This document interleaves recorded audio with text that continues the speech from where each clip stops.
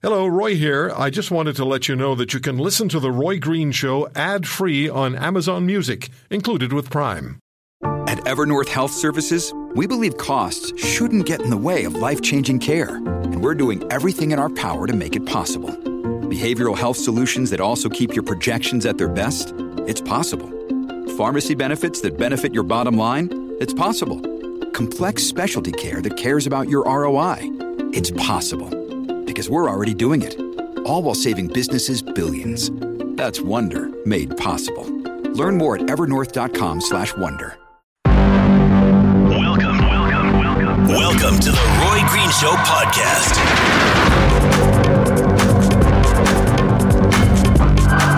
2 years that have been stolen from Michael Kovrig and Michael Spavor. Let's speak truth now. 2 years that have been stolen from their families, from their loved ones, and you know, I don't think there's an alternative to diplomacy. I mean, if you know one, let me know. The voice of the Foreign Affairs Minister for Canada, François-Philippe Champagne. And Mr. Champagne is sounding a lot tougher than he did, or resolute than he has, over the issue of Michaels Kovrig and Spavor, who are hostages of China.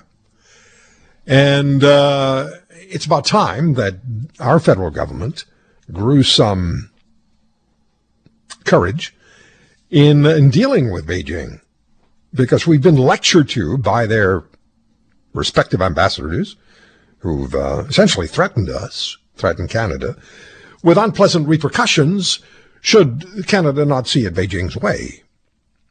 And that's what they do. They're just bullies. They try to threaten Australia, which is a lot closer to China and has more concerns, because the Australians don't have the Americans right next door to them to protect them. So they have to pretty much look after their own situation. I mean, there are alliances, and of course, if it got to be nasty, then the alliances would step in. But the Australians are far more resolute, far more determined, far more direct, far more impervious to these threats from China. So the two Michaels will be spending Christmas in a Chinese prison for doing what? Oh, yeah, they were in China. At the time, Canada stood up and respected its treaty obligations with the United States, which issued an extradition warrant for Ms. Meng, who's in Vancouver, and is the chief operating officer for Huawei. And so now Canada's on the receiving end of anger. Let's talk about this we're always glad to have him with us. A good friend of this program is the former ambassador to China for Canada, 2012 to 2016. So Ambassador Guy Saint-Jacques is of recent vintage when it comes to this country's relations with China. Ambassador Saint-Jacques, thank you very much for the time. Have we, until the foreign minister said what he said this week, have we been playing a little too cozy, a little too loose, not sufficiently determined ball with China? Well, I would think so, and I have said right from the outset that we have to play hardball with the Chinese. We have to be firmer, and I was glad to hear both the Prime Minister and Minister Champagne to speak more forcefully on China, because if we look at what we have achieved so far with the appeasement strategy with China. After 2 years, our two Michaels are still in jail. We don't know when they will come back. We have lost billions of dollars in export. The Chinese ambassadors, as you said, have threatened Canada, and I think it's time to be inspired by a country like Australia, and for us to take more measures so that China knows that the relationship won't be as cozy as it has been in the last few years. Does it make sense for me to assume that China doesn't have, or the Xi government in China, which is a dictatorial organization, that they don't have any significant level of respect for Canada based on the treatment of this country, or do they just not respect anybody? Well, the only country that I'm not sure if they respect, but at least that they fear, is the United States. And Canada, well, if we thought that we had a special relationship, I hope that now nobody, especially in Ottawa, thinks that it's still the case. We are a very junior partner for them. In fact, they have lost interest in us when they realized that there would be no free trade agreement between the two countries. It would have been their first with a G7 country. And since we are their 21st export market, we're not very important. But also what they want to do by punishing us, they want to scare other countries from daring to do something that would go against Chinese interests. There's a proverb in Chinese that says, you kill the chicken to scare the monkey, and that's clearly what they are trying to do. But I think that, we have to stand up and we have to react. Otherwise, it will be our values that we dear precious that run the risk of being constrained. If this had happened, if the two Michaels had been taken hostage by China when Stephen Harper was Prime Minister, and when you were the ambassador to China, you were in Beijing, would you have expected the federal government or the Prime Minister's office to instruct you to attend the foreign ministry in Beijing and voice objections? Well, in fact, we had a similar case. You will recall that Kevin and Julia Garrett were arrested in August 2014 when Mr. Harper was still the Prime Minister. And in fact, I was asked to go in the Ministry of Foreign Affairs and lodge a very strong protest, and I asked that the two be freed as early as possible. And right from that moment, it was clear that the Chinese were making a direct link with the two. And, as I have said many times, in China, there are no coincidence. In that case, we had arrested Su Bin at the request of the U.S. Department of Justice. He was sought for espionage. And the Chinese, who have a roster of foreign nationals that they are watching at all times, and so quickly they nabbed our two Canadians who were doing missionary work in China and in North Korea. And I was told, well, you return Su Bin and good things will happen to the Garretts. But frankly, every time there was an opportunity when we had ministers visiting, they always raised those cases.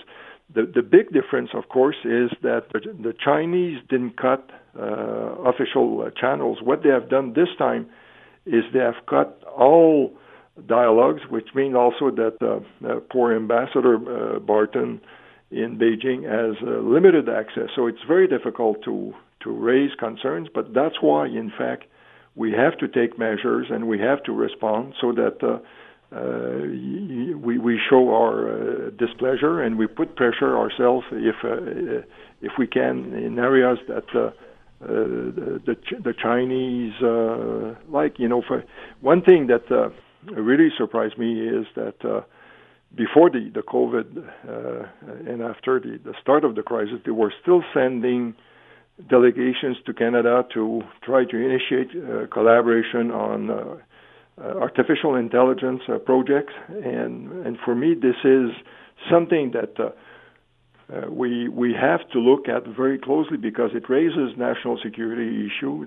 There is a company in Quebec that was selling camera components to a company in China that used these camera in detention center where in Xinjiang. And why should we help efforts by Chinese companies or the Chinese government to exercise more control on minority groups in China or on their population? So I think all this really asks for us to do our homework, to look at things more from a national security prism, and to stop the cooperation in sectors that we know that the Chinese are eager to pursue. But frankly, the way that they are treating us, why should we play nice?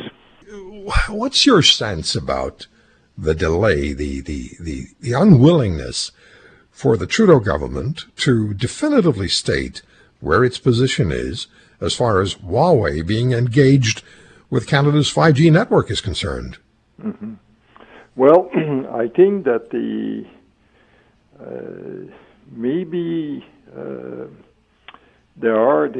Ottawa is aware that there are discussions taking place right now between the U.S. Department of Justice and the legal team of Mrs. Meng to try to see if she would agree to some kind of a plea bargain, and she wouldn't have to go to the U.S. to be prosecuted. I think this may explain also why Mr. Champagne has not released his revised policy on China. This is something that has been promised for some time. He has been wavering recently, and so I take from this that they don't want to upset the cart, but I assume that if by any chance Mrs. Meng is returned and in exchange our two Canadians come back, that after that we will hear about the policy on Huawei, and I think that it should be pretty straightforward, knowing that no company in China can refuse a request from the Chinese government to help out with national security issues, and over there, the definition of national security is very broad. So, on that basis, I think that it would be legitimate for us to refuse Huawei to participate in 5G development in Canada. For all practical purposes, my understanding is that in fact Huawei is not allowed, and I think that our communication companies like TELUS and Bell have come to the conclusion that if they were to go to the government to seek permission to include 5G equipment from Huawei, their request would be turned down, and which is a bit similar to the policy put in place by New Zealand. And of course, we know that the previous Chinese ambassador had warned us that if we don't allow Huawei to participate, well, there will be further measures taken against Canada. Now, the bully's in the playground, and we have to stand up to the bully. What was your sense, Ambassador, about the story of People's Liberation Army members training with their Canadian Armed Forces members, and then General Jonathan Vance, the Chief of Defense Staff, putting a stop to that, and immediately there was pushback from Foreign Affairs, Mr. Champagne's ministry. They didn't want that to happen because nominally they were supposed to be worried about how it might affect the two Michaels, like this government's really shown that they care about the two Michaels. What was your sense about that cooperative reality between the PLA and the CIF?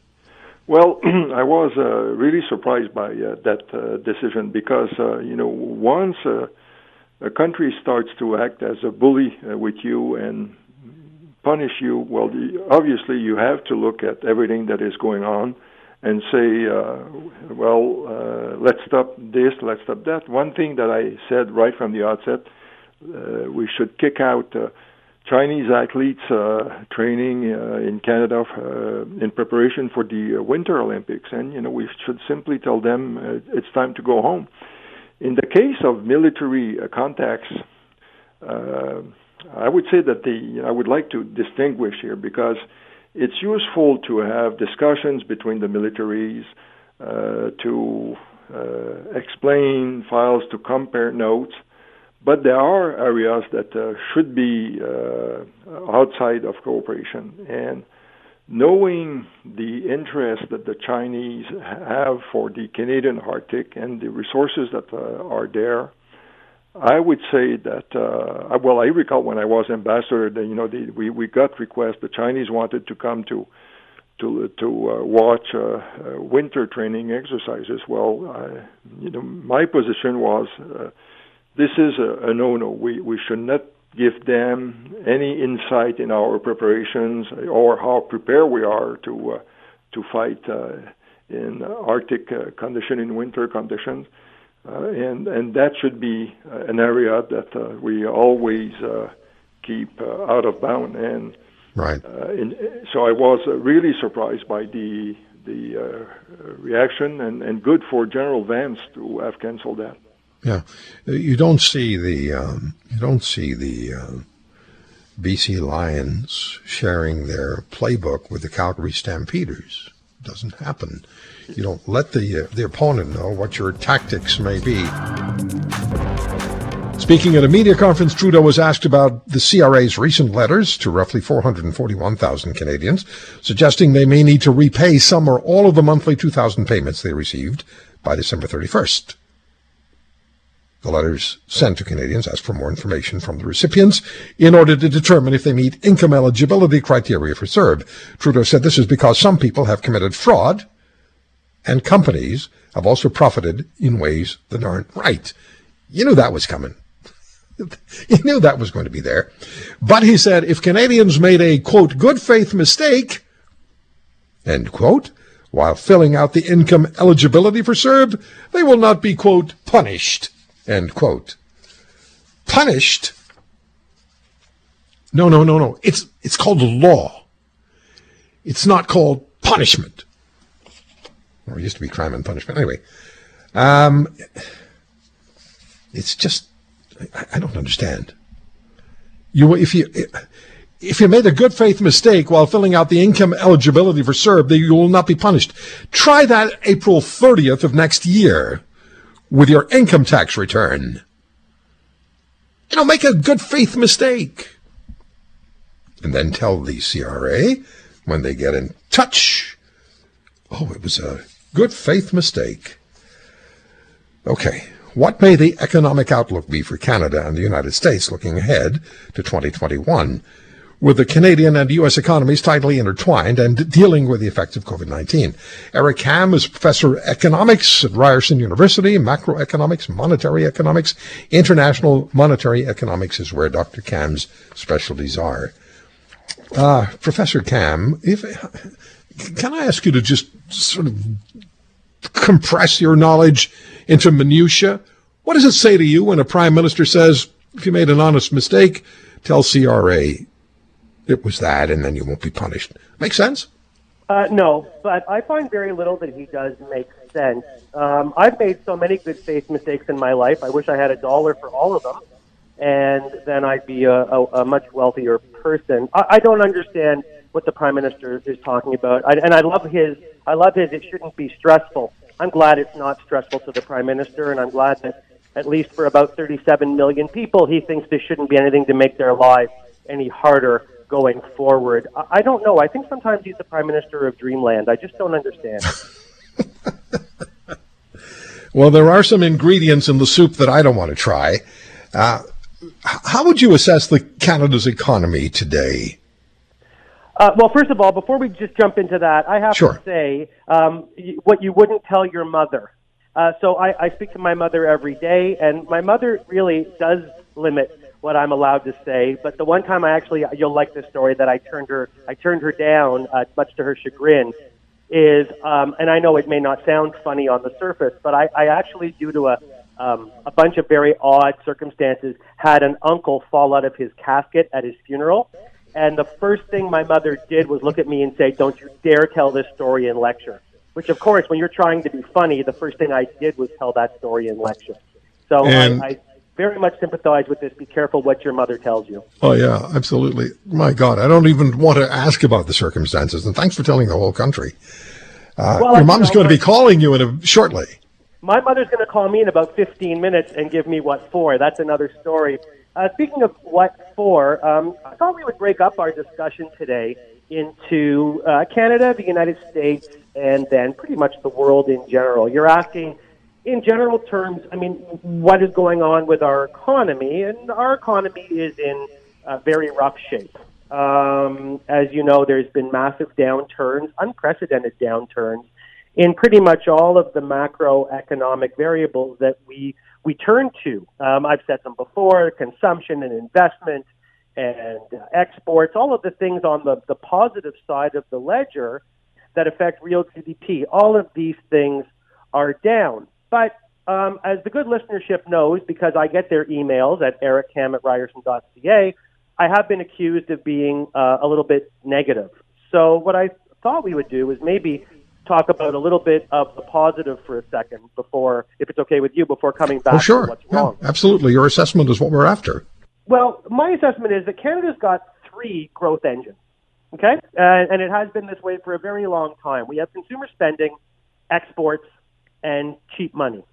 And to that end, I see those three things as what Canada has a comparative advantage in, and I think those are the things that we're going to try to focus on as we bounce back. I mean, luckily, the Bank of Canada said already the extraordinary monetary stimulus that they provided is going to go on until 2023, and there's no reason to believe that we're not going to continue with our favorable export environment. Consumption will be supported by not only the Bank of Canada, but we have a very resilient labor market, as well as these household support programs that the Prime Minister says shouldn't be a concern whatsoever. But, again, what's wrong with this story? It all sounds very rosy, is that business investment is still a big part of any economy, and it may not be one of our growth engines, but it's still a growth engine that we can't ignore. And all these surveys come out about entrepreneurs, and almost to a company, they're saying that they'll likely postpone or cancel investment given the need to get their finances in order. And what are those sectors, as I kind of ramble, and I apologize in advance? The real estate sector, so far it's basically been unfazed by the crisis, is expected to have a decline. The government isn't exactly bragging about the fact that immigration is going down significantly, and the possible increase of mortgage lending restrictions. Both are going to combine to have some downside, especially in big urban centers.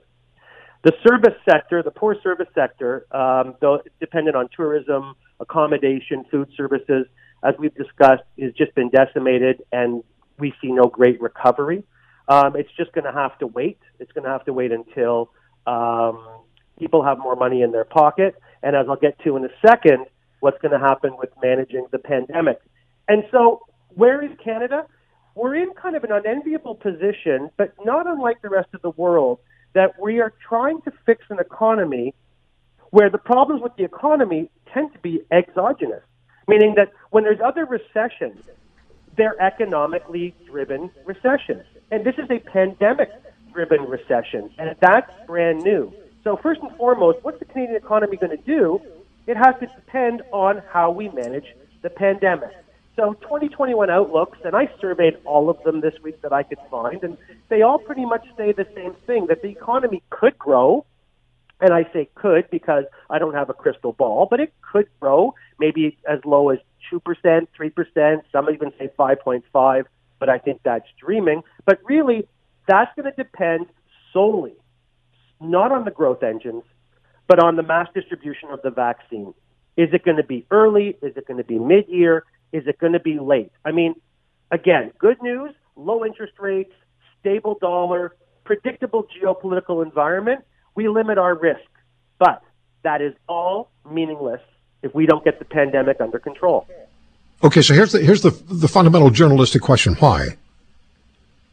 Because it breeds uncertainty.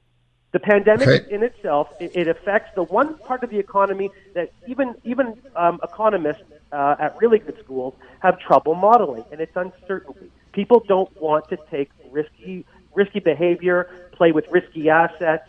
When there's just such an aura out there that things could actually, God forbid, get worse.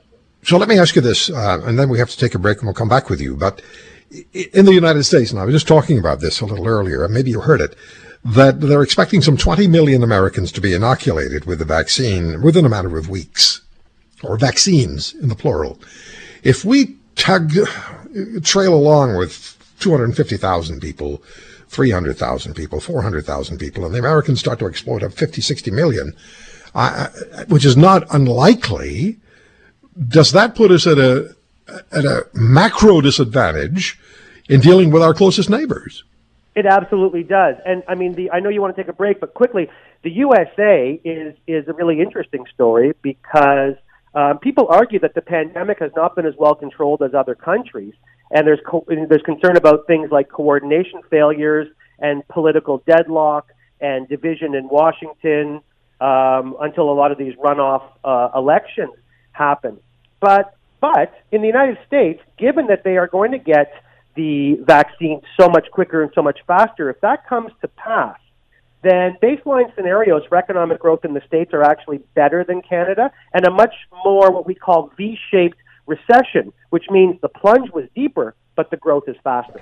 Professor Cam, instead of my wasting the 5 remaining minutes with first year's economic students' questions,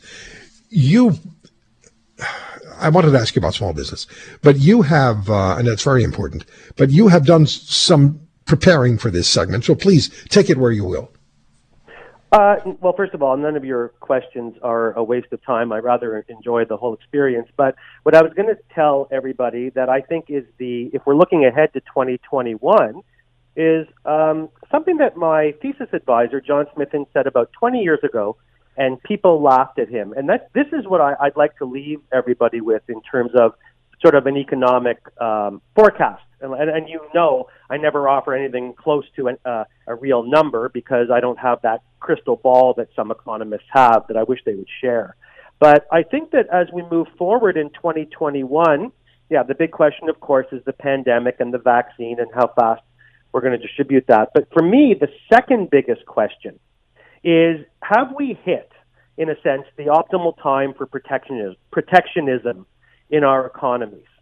And this is a question that really nobody thought about for a very long time. If you look at academic economics and you look at fields that PhD students went into, and if you go on to Bay Street, for how many years, how many decades was the talk? Globalization, and trade. And these are the backbones of our economy. Well, for the very first time in a very long time, 2 things are going to happen. Number one is that the world economy in 2020 contracted, and contracted by almost 5%. And that hasn't happened since the Spanish flu. And that probably is not a laughing matter, and it's probably very coincidental that it's a pandemic to a pandemic. Central banks around the world, they're using these expansionary policies. They're going to keep rates super low. They're going to try to keep money in people's pockets. And the International Monetary Fund says we could have growth even up to 5%. And it's fine that they come up with these numbers. But the pandemic has turned people inward. And globalism is now nationalism.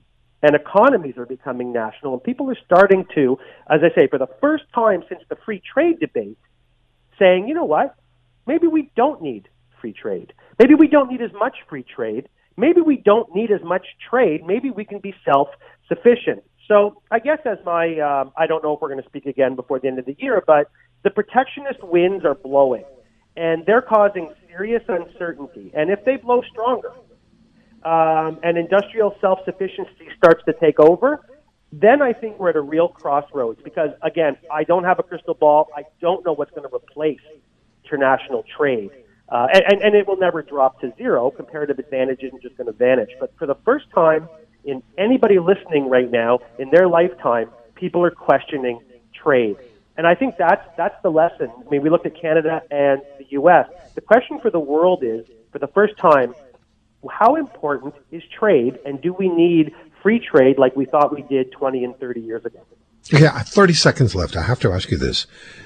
Many emails ask this question. If it were so that the pandemic weren't brought under reasonable control in 2021, does 1929 start to begin?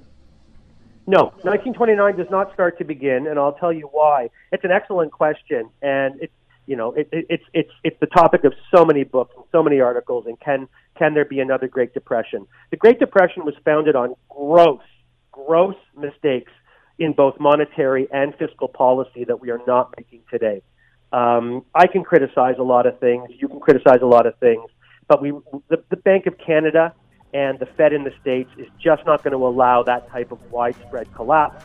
They may allow debt in the hundreds of trillions that your great-grandchildren and my great-grandchildren never pay back, but they are not going to allow this to collapse. This evening, you should really be paying attention to TNR, the new reality on globalnews.ca. Jeff Semple, senior correspondent for Global National News, is following up on his spring visit to Humber River Hospital Intensive Care Unit in Toronto with a second visit to the HRH. As cases climb, exhaustion is more of a worry to staff than infection, And pandemic, writes Jeff in a story on globalnews.ca, which I just tweeted out a link to, pandemic has morphed, rather, from a sprint to a marathon. Jeff Semple joins us on the Chorus Radio Network. Jeff, I still remember so clearly your first conversation with me after your initial visit to Humber River Hospital and how eloquently you described what went on during those extremely difficult days. What's the most enduring memory? Before I ask you about what's going to be on tonight, what's the most enduring memory of that first visit? Oh, man, that's a good question, Roy. And yeah, it's great to be back with you to talk about our follow-up visits. A lot of images stick in my mind from that first visit there back in the spring, back at the peak of the first wave. One of them was that, our camera was actually rolling inside the emergency ward when they were trying to intubate one of their COVID patients. So put that breathing tube down their airway, attach them to the ventilator because the patient could no longer breathe on their own. So they attached them to a ventilator, a breathing machine. And it's a tricky procedure, a life-saving one, but a high-risk one. And in this case, things didn't go well, and suddenly the patient's heart stopped beating, and we're there with our camera thinking we'd be filming a routine procedure through the glass, of course, and not identifying the patient, not getting in the way, but, filming from the outside. And suddenly, just a feeling of panic in that room. I mean, suddenly staff started kind of running from all over. They yelled crash cart, and they started rushing this cart down the hall with all of these extra sort of defibrillator equipment to try and get their heart beating again. And they did, thankfully. They managed to save that patient's life. But it was just, you sort of pop in for a day, and these are the kind of life and death battles that are happening all the time. And, another image that really stuck in my mind was the fact that it was eerily quiet in parts of the hospital because patients were just staying away. Like non-COVID patients, right? Were afraid to go into hospital, and we saw repercussions of that as well. People waiting too long. In one case, an elderly woman who had undiagnosed leukemia, who waited until she was very sick to go in. We met her, and the next day she passed away. So it was, a lot of horrific trauma. And of course, we were there for, a couple of days, but this is day in and day out for these frontline healthcare workers that have been dealing with this now for 10 months straight. They're amazing people. So you return to Humber River Hospital, and your story on globalnews.ca begins with a woman pregnant and just days from her due date, and she began feeling sick. What happened? Yeah. And I mean, this has been a reality for, a lot of people. Anyone who's been pregnant during a pandemic has had to endure quite a lot. But for some people, the timing has proved awful in that, including this one woman, a young woman named Alexandra Brill, who was just days away from her due date, suddenly started not feeling well at all with the fever and the chills. She went in, she got tested, and she tested positive for COVID-19, just days away from her due date, as I say. So she was actually ended up giving birth on the final day of her quarantine. They tested the baby. They put the swabs up the baby's two nostrils, which was excruciating to watch, but thankfully the baby tested negative. But one of the reasons we were sort of interested in that example is because it is one of many that illustrates how things in the hospital have changed dramatically and how they have just gotten a better understanding of the virus, a better understanding of how to treat the virus, how to respond to all these different situations. So in the maternity ward, for example, back in the first wave, a number of, different hospitals would actually separate an infected mother from her newborn. They would keep the newborn away from mom for up to 2 weeks, potentially, right, to make sure that mom no longer had the virus, to ensure that baby didn't get infected. There were all kinds of concerns about whether the baby might be able to get sick in the womb, through the placenta, and all of that. The short answer to a lot of these questions is a good one, in that, babies have proved remarkably resilient. So they do monitor these situations very closely, but they do allow mom and baby to stay together now, as they did in this case. They just tell mom, wear a mask, wash your hands, try and limit exposure. They're not worried about the virus transmitting through breastfeeding, for example. So now mom and baby can stay together and can go home together. But that, often wasn't the case back in the first wave. Yeah. And as you say, there's less fear among the staff, and they're dealing with COVID no longer as a sprint, but more as a marathon. What about Dr. Michael Garden? He's been a guest on many radio and television programs, been a guest on this program. Garden, you found out that some very personal information about him. That's right. Yeah, I mean, as you say, we used to interview him often, and in the first wave of COVID-19, he was chief of staff at Humber River Hospital, so we'd often talk to him then. But there is plenty of global news footage in our archives of interviews with Michael Gardam during the SARS outbreak back in 2003, and then H1N1, and then Ebola. So he has been, in a number of leadership positions on the front lines of a whole host of outbreaks, and has given just countless interviews, and always just really rock solid in my experience of just giving very measured, very calm public health advice, often in extremely stressful situations. But then in the summer, we heard that Michael Gardam was no longer at that hospital in Toronto, no longer at Humber River Hospital. And when I started asking around, I found out that he had a heart attack. And his case really underscores the pressures that these public health workers face. What happened was he was back in May during a regular shift, and he described just the pressure that he felt. I mean, the entire city, in some respects the entire country, looking to him and his colleagues for advice, and he's just getting hit with these waves of fear, as he put it, over and over again, and trying to make these life or death decisions affecting potentially millions of people. And the pressure is hard to imagine. And, so one day in May, he's in the hospital, he gets a pain in his chest, and he's having a heart attack. And he managed to get himself into the emergency ward, thankfully. The type of heart attack he had was very similar to the one that's known as the widowmaker, where you have a very, short window and very reduced chance of survival. So it was a very serious heart attack.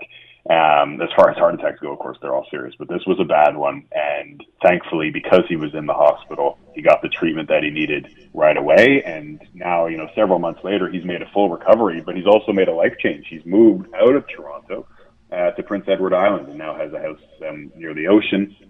Obviously a much easier pace of life, I think, out there. He talked a lot about even just rush hour traffic.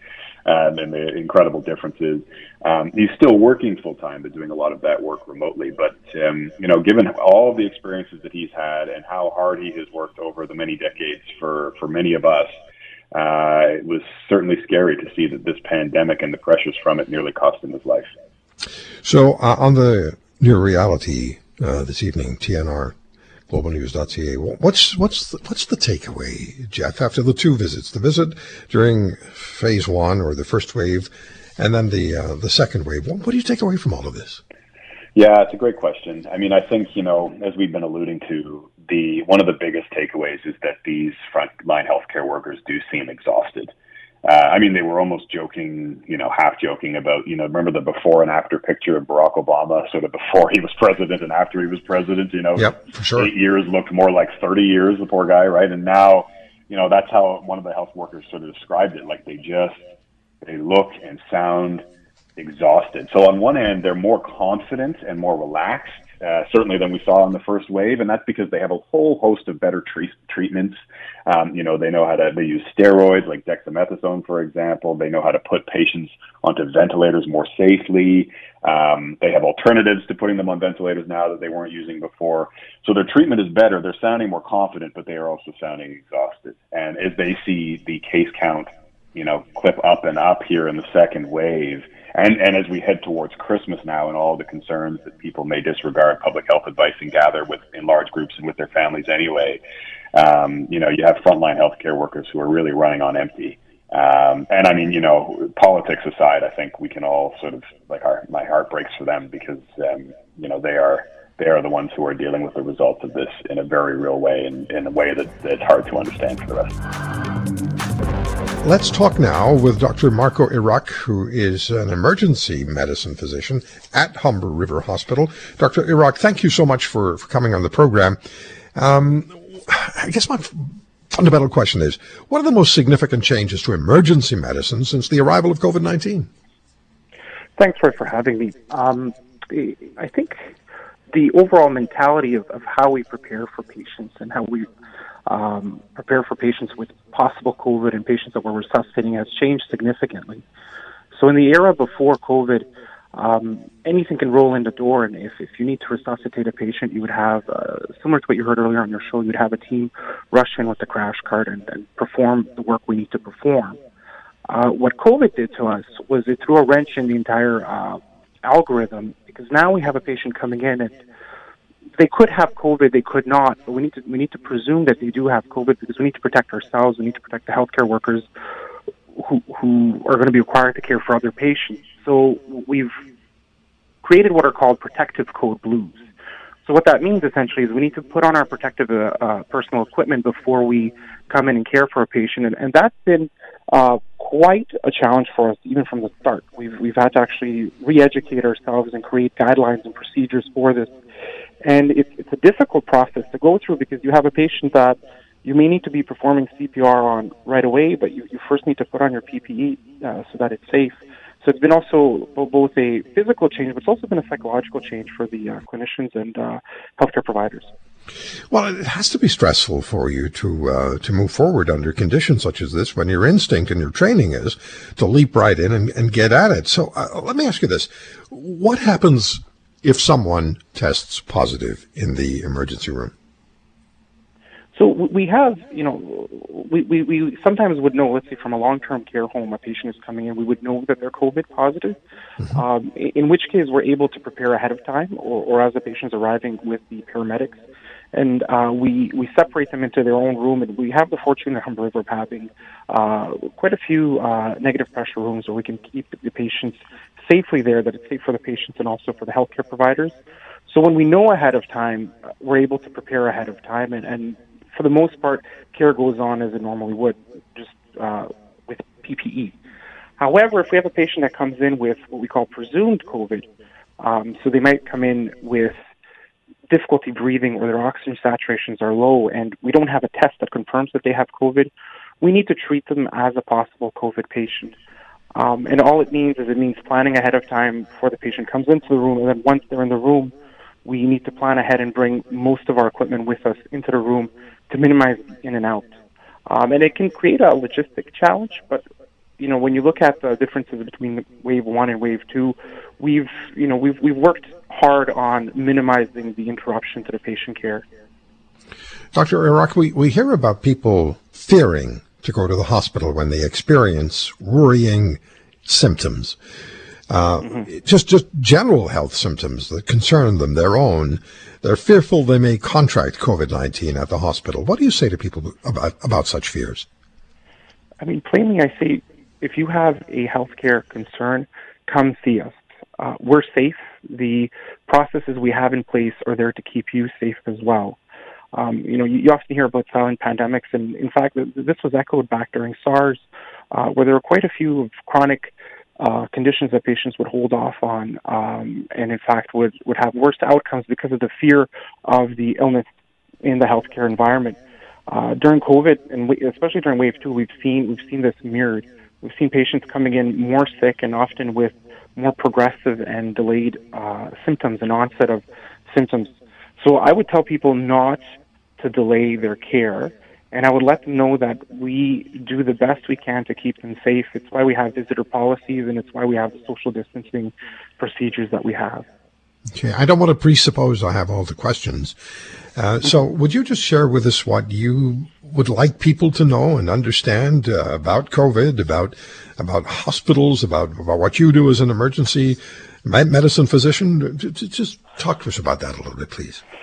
Sure. I mean, this virus, you've heard the word used a lot, is unprecedented. What makes it unprecedented is the fact that as advanced as our medicine is and as advanced as our technology has become, we uncovered a virus that has presented a both medical and logistics challenge to the entire world, not just one region, but to the entire world. However, despite that, what you can see both in the progression of the technology to test the virus and also in the progression of how quickly we were able to come up with, not one, but multiple vaccines, it goes to show that the healthcare infrastructure, both in Canada and around the world, is robust to respond to a threat like this. More locally, I mean, I'd want people to know that, the emergency room is still there. We're still there to care for all conditions and all illnesses. We haven't stopped working. We're 24/7. We're going to continue to be 24/7. But on the flip side, and this has been mentioned, this is now a marathon, but it's a marathon without any fixed end. So there is some level of fatigue. So I would just want people to know that we're there to help them. but also to understand from our end, we're doing the best that we can as well. Well, I don't think anybody doubts that. We have great respect for you in the healthcare professions because you do such an amazing job in taking care of people. In about 35 seconds, which is what we have left, what are your thoughts about lockdowns? I think there's great expertise out there that there's a reason why lockdowns were brought up and mentioned. There's epidemiologic experts that are able to indicate what we need to do to stop this virus. The fact of the matter is this virus is something we can't see. And if we can't see what we're spreading, it's hard to stop it. I think the purpose of lockdowns is to put a fail-safe in the entire society to help stop the spread. So, they're a necessary tool. They're a painful tool that we've had to go through. And it's one that there is no quick or easy answer, which is, I think, why we have so much frustration with what kind of lockdown do we have or not have. If the answer was simple, we would have done it by now. But I think they're a necessary tool. Thank you for listening to today's podcast. If you want to hear more, subscribe to The Roy Green Show on Apple Podcasts, Google Podcasts, Spotify, Stitcher, or wherever you find your favorites. And if you like what you hear, leave us a review and tell a friend. I'm Roy Green. Have a great weekend.